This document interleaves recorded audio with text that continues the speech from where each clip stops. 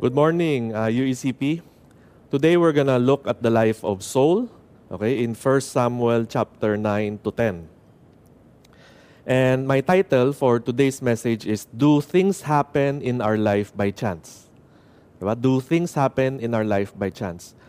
And ang mainit na topic ngayon, okay, is of course the upcoming elections, yung mga president.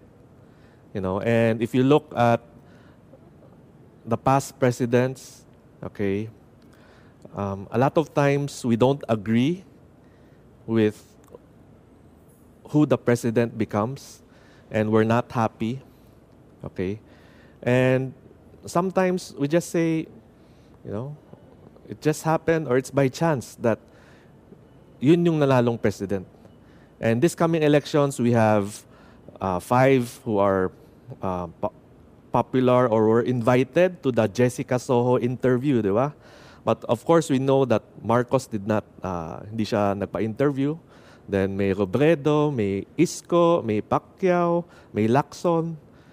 Okay, and we don't know who will win. Okay?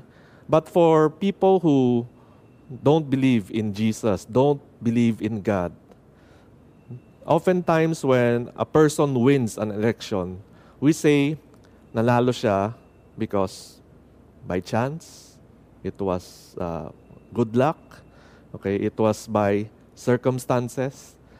But I would like to say that things do not happen by chance, okay? As Christians, we believe things do not happen by chance, but it happens by God's calling and design. Things happen according to the plan of God. But since we don't know what is God's plan or God's design, then we have to do our part.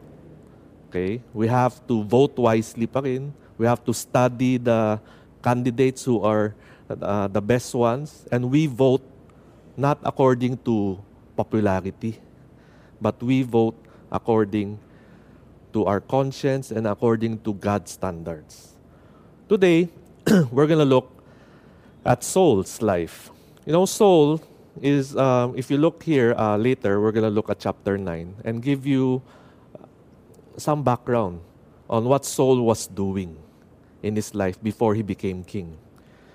In 1 Samuel 9, verse 2 to 4, it says, Kish had a son named Saul, and as handsome a young man as could be found anywhere in Israel. And he was a head taller than anyone else. Now the donkeys belonging to Saul's father Kish were lost. And Kish said to his son Saul, Take one of the servants with you and go and look for the donkeys. So he passed through the hill country of Ephraim and through the area around Shalisha, but they did not find them. They went on into the district of Sha'alim, but the donkeys were not there. So then he passed through the territory of Benjamin, but they did not find them. That was all he was doing, trying to find the missing animal or the missing donkey of his father. And yet, on that day, he ended up being found by the prophet Samuel. And Samuel said, Saul, you're the next king. You're the next king. Then in 1 Samuel 9 verse 14, this is what happened. They went up to the town, and as they were entering it, there was Samuel, the prophet, coming toward them on his way up to the high place. And now the day before Saul came, the Lord had revealed this to the prophet Samuel. About this time tomorrow, I will send you a man from the land of Benjamin. Anoint him ruler over my people Israel, and he will deliver them from the hand of the Philistines. I have looked on my people, for their cry has reached me. Then in chapter 10, verse 24, Samuel said to all the people, Do you see the man the Lord has chosen? There is no one like him among all the people. Can you imagine the life of Saul? He was just out trying to look for his father's donkeys. then he ends up being challenged by Samuel and said, "You're the man. You're the next king. You're the next king." And of course, when things happen like that, most people say, "Wow, ang swerte, ang galing, no? Good, ang lucky mo, no? You're a lucky man." Okay, but as Christians, we believe things happen by God's design, and it is by God's divine appointment that Saul, on that day, met the prophet Samuel. And this was by God's design. You see, God had a plan all along that Saul was to be the king that the Israelites were asking for. In the same way, if you look at your own life, it's not by chance that you heard the gospel. It's not by luck that you are attending UECP. And it's not by chance you are working at your current job. And it's not by accident that you're married to your wife today. As Christians, we believe things happen not by chance, but by God's calling and design. And to be honest, kahit naman if I were in Saul's shoes, I wouldn't understand what's happening. Now, I would have doubts, diba? We would have doubts. If, example, you're walking along Benavides or Masangkay, then you meet a person that you don't know, and he tells you, "Oh, Wiljo, ikaw na yung next president ng Philippines." Diba? What would you think? This guy is crazy. Diba? This guy, sino ba to? Why would he say I would be the next president? But one thing we have to keep in our minds and in our hearts is God is never wrong. God is never wrong. I'll show you in chapter 10, verse 1 to 6. You look at what God told Samuel to tell Saul. Okay, you look at the specific things that the prophet Samuel is going to tell Saul. In verse 1 of chapter 10, it says, "Then Samuel took a flask of olive oil, he poured it on Saul's head and kissed him, and saying, 'Has not the Lord anointed you ruler over his inheritance?'" Sabi niya, "When you leave me today, you will meet two men near Rachel's tomb. No, at Zelzah on the border of Benjamin, they will say to you," pati yung words, Samuel is telling Saul, ito yung sasabihin sa'yo, "The donkeys you set out to look for have been found. And now your father has stopped thinking about them and is worried about you. He is asking, 'What shall I do about my son?' Then you will go on from there until you reach the great tree of Tabor. Then, anong makikita niya? 3 men going up to worship God at Bethel will meet you there. Then one will be carrying 3 young goats, 3 young goats, another 3 loaves of bread, and another a skin of wine. They will greet you and offer you 2 loaves of bread, which you will accept from them. After that, you will go to Gibeah of God, where there is a Philistine outpost. And as you approach the town, you will meet a procession of prophets coming down from the high place with lyres, timbrels, pipes, and harps." So may quartet. May meet siyang quartet being played before them, and they will be prophesying. "The Spirit of the Lord will come powerfully upon you, and you will prophesy with them, and you will be changed into a different person." Okay, so Samuel is telling Saul that God will change his heart.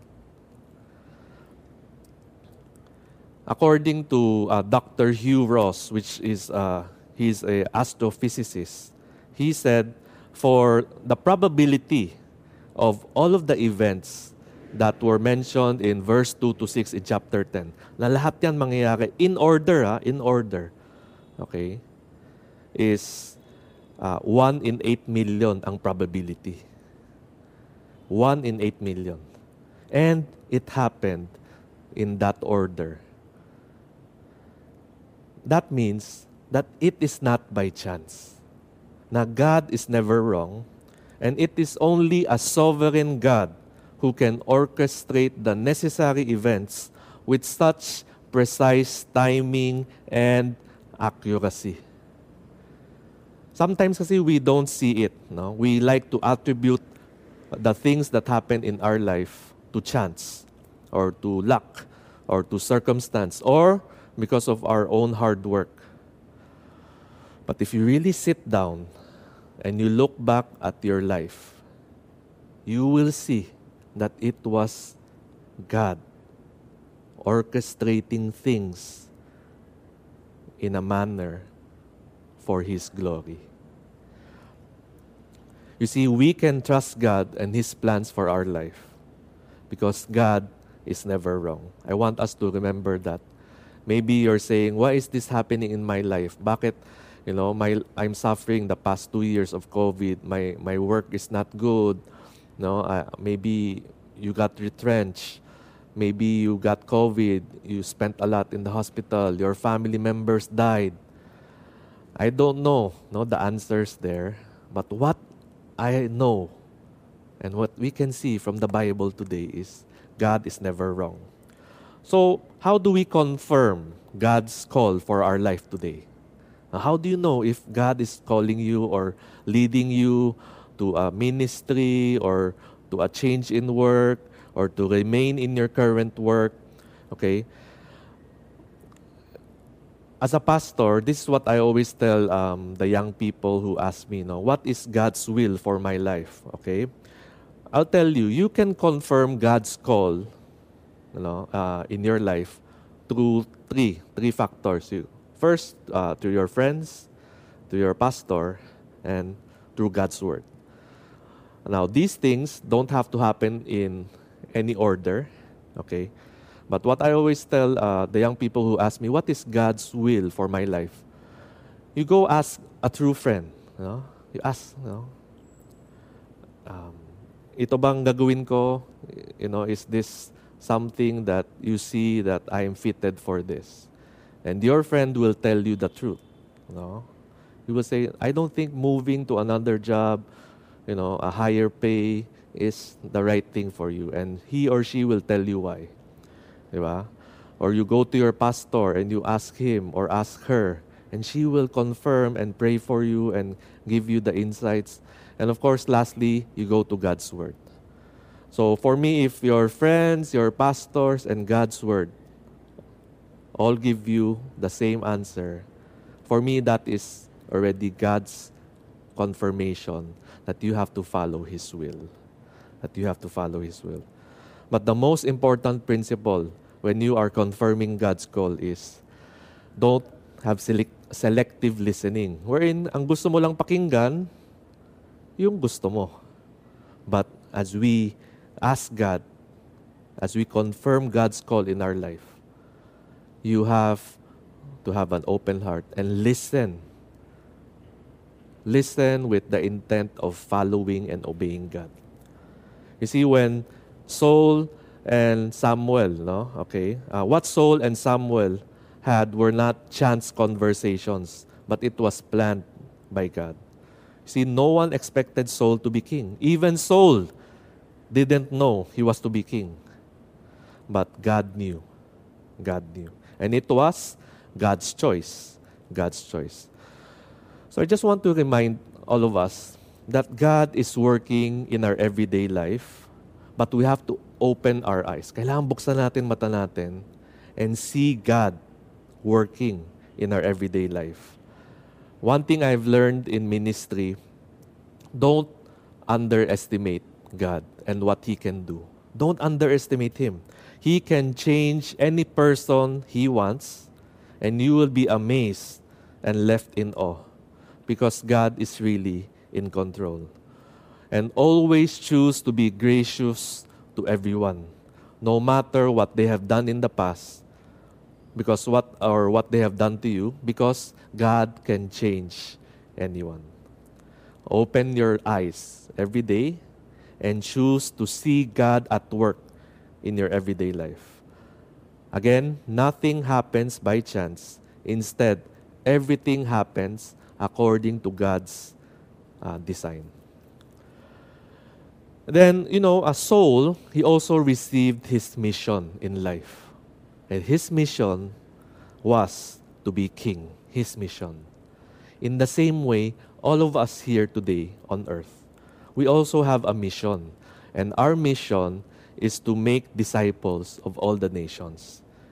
And yes, to make disciples, there must be a cost. It must cost us something. It must cost us something. I'll share to you a story. Once there was a farmer, who was up in the hill, and when he looked down, there were his friends, the farmers. They were doing their farming, dun sa baba. Okay, and when he looked to the sea, he saw there were big waves forming. Okay, and it was coming nearer and nearer. And he knew na yung mga friends niya sa baba were hard at work and they did not see. No, hindi nila nakikita na parating na yung mga waves. So anong ginawa ng farmer sa taas? Okay, he took a torch. Okay, he lit his own hut on fire. Yung bahay niya, tinorch niya. Lahat ng pagkain and gamit nandun, tinorch niya. So that when his house was on fire and he rang the bell of the town, nakita ng mga farmers sa baba, "Oy, bahay ni Wiljo nasusunog na." So they all ran up to help put out the fire. So when all the farmers down there came up and was trying to put out the fire in the farmer's house, and they looked at the waves of the sea came rushing in, and all the crops there sa baba were destroyed. So what's the lesson there? The neighbor, the farmer, on the top of the hill, he sacrificed everything he had to save the lives of his friends down there. My friends, that is discipleship. Discipleship must cost us something. And that is my question to us. As a church, we want to become a disciple-making church. We want to make disciples. And as we follow God's mission that we have to make disciples, my question is it costing you something or wala? If it's not costing you anything, maybe you're not doing anything.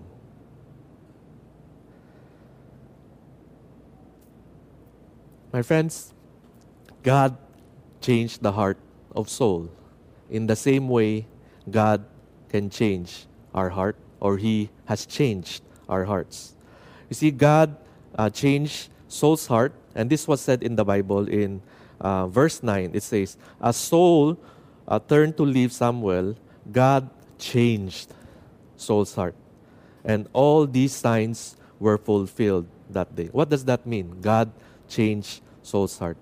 It means it's the same thing that happens to us when we come to accept Jesus Christ as the Lord and Savior. God would change your heart, that you would learn to see the things of the Bible. You would learn to see the things of God. You will learn to have a love for God. Okay? When God changes your heart, it doesn't mean a physical transplant. Tatanggalin na heart mo, ilalagay na heart na, hindi. But it's a spiritual rebirth. That when God changes your heart, you will change from being a selfish person to becoming a selfless one. And in 2 Corinthians 5:17, it says, therefore, if anyone is in Christ, we are a new creation. The old has gone, the new has come. My friends, also, I just want to teach us that in this 1 Samuel 10, one thing that we can apply in our life is let God do the promoting. And I think this is so hard, diba? Even for, lalo na sa mga younger generation. No? The younger generation, we want to be promoted. Diba? But God chose to promote Samuel to be the king. Diba? We see this. We live in a time where we feel we need to promote ourselves. Diba? Diba ganun yun eh. Pag hindi ka nagpakitang gilas sa work, You don't ask for promotion. You don't ask for salary increase. Minsan wala nangyayari, di ba? But today, I'm gonna teach us something else is let God do the promoting. It doesn't mean you don't aspire to be the boss. You don't aspire to be a leader, a servant leader. You don't aspire for a higher position or a higher pay. No, I'm not saying that. But what I'm trying to say is, let God do the promoting.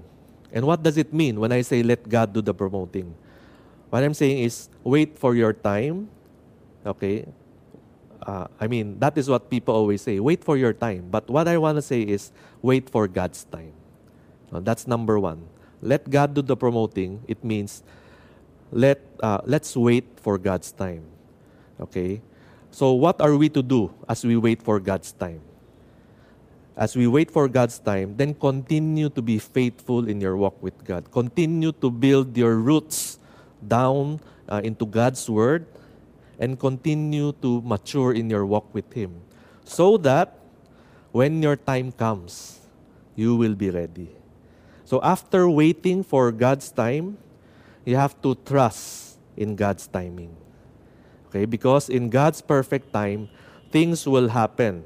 We just have to fix our eyes on the prize.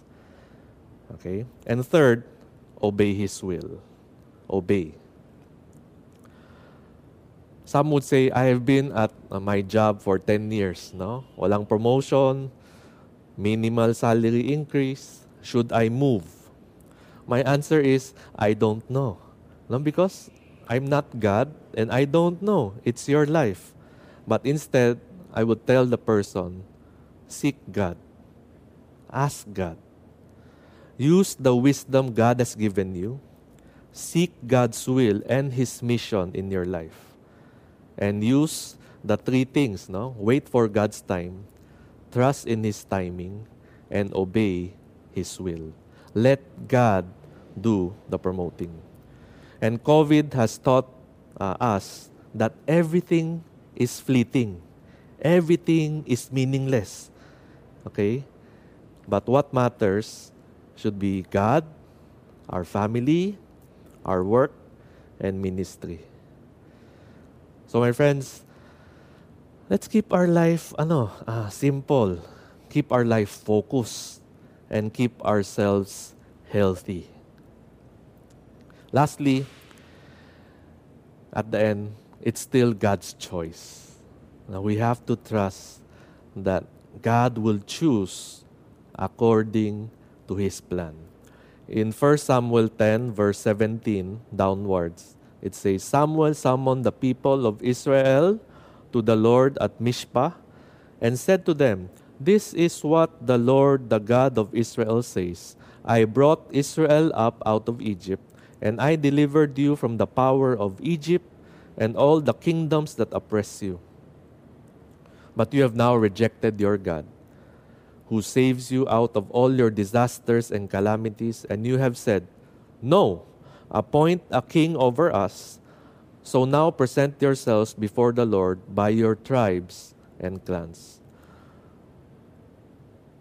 When Samuel had all Israel come forward by tribes, the tribe of Benjamin was taken by Lot, then he brought forward the tribe of Benjamin clan by clan, and Matris clan was taken. Finally, Saul, the son of Kish, was taken. But when they looked for him, he was not to be found. Anong isipin nun? Tinawag. Saul. Okay? And verse 22 sabi, So they inquired further of the Lord, Has the man come here yet? Andito na ba si Saul? And the Lord said, Yes, he has hidden himself among the supplies. Can you imagine, no? Ina-announce na, Our new king, Saul. Tapos nagtago siya sa CR. Ayaw na lumabas. He was so afraid. He hid among the supplies or among the baggages. So they ran and brought him out. Tinulak siya palabas. And he stood among the people. He was a head taller than any of the others. And Samuel said to all the people, Do you see the man the Lord has chosen? There is no one like him among the people. Then the people shouted, Long live the king. Then Samuel explained to the people the rights and duties of kingship. He wrote them down on a scroll and deposited it before the Lord. Then Samuel dismissed the people to go to their own homes. So why was Saul hiding when God had called and confirmed his calling? Now, bakit nagtatago siya? Bakit ayaw na lumabas? I think human nature, fear. No, there's always that fear. Maybe Saul didn't trust the plan because it seemed so unreal. No? Bakit ako? I was just looking out for my father's donkeys. Then the next thing I know, you want me to be king. My friends, that's how God works. That's how God works. God doesn't care if it makes sense or not. And God doesn't need our permission to change our lives upside down. God doesn't need our permission. Remember that. And God changed the heart of Saul, which led to changing his life forever. Being chosen doesn't mean you will finish well. Again, being chosen by God to be a Christ follower doesn't mean you finish well. But being chosen means you have a responsibility. A responsibility to obey God and to make disciples of all the nations. Now, why did Saul hide when his name was called? Well, I ask you the same questions today as we end. Why do you hide when your name is called? Why do we hide when God calls us to serve Him? Why do we shy away when God says, it's your time to serve Him? Is it because of our fear of the unknown? Is it because the fear of, ano kaya ang ipapagawa ni God sa akin? What do I have to give up if I want to serve Him and follow Him? Is it because you're afraid of giving up your personal dreams? Is it because you're afraid that you have to give up your money, your cars? Or is it because we don't like the responsibility? Or we don't like the inconvenience of serving God? My friends, to trust God is to trust what He says, to us. To trust God is to trust that He is what He says He is, and that He will do what He says He will do. My friends, life is not by chance. It is by God's design and calling. I'd like to end with this question for us to think. Do you have personal agendas, ambitions, and a desire for a comfortable life? And has this hijacked you from your willingness to live for God's plan? Is this the reason that we are hiding from God and we don't want to obey Him? We don't want to serve Him. We don't want to make disciples. We don't want to join a life group. Kasi we're afraid that we will have to give up something. We're afraid that it's going to cost us something. My friends, life is not by chance, but it is by God's design and calling. God bless everyone.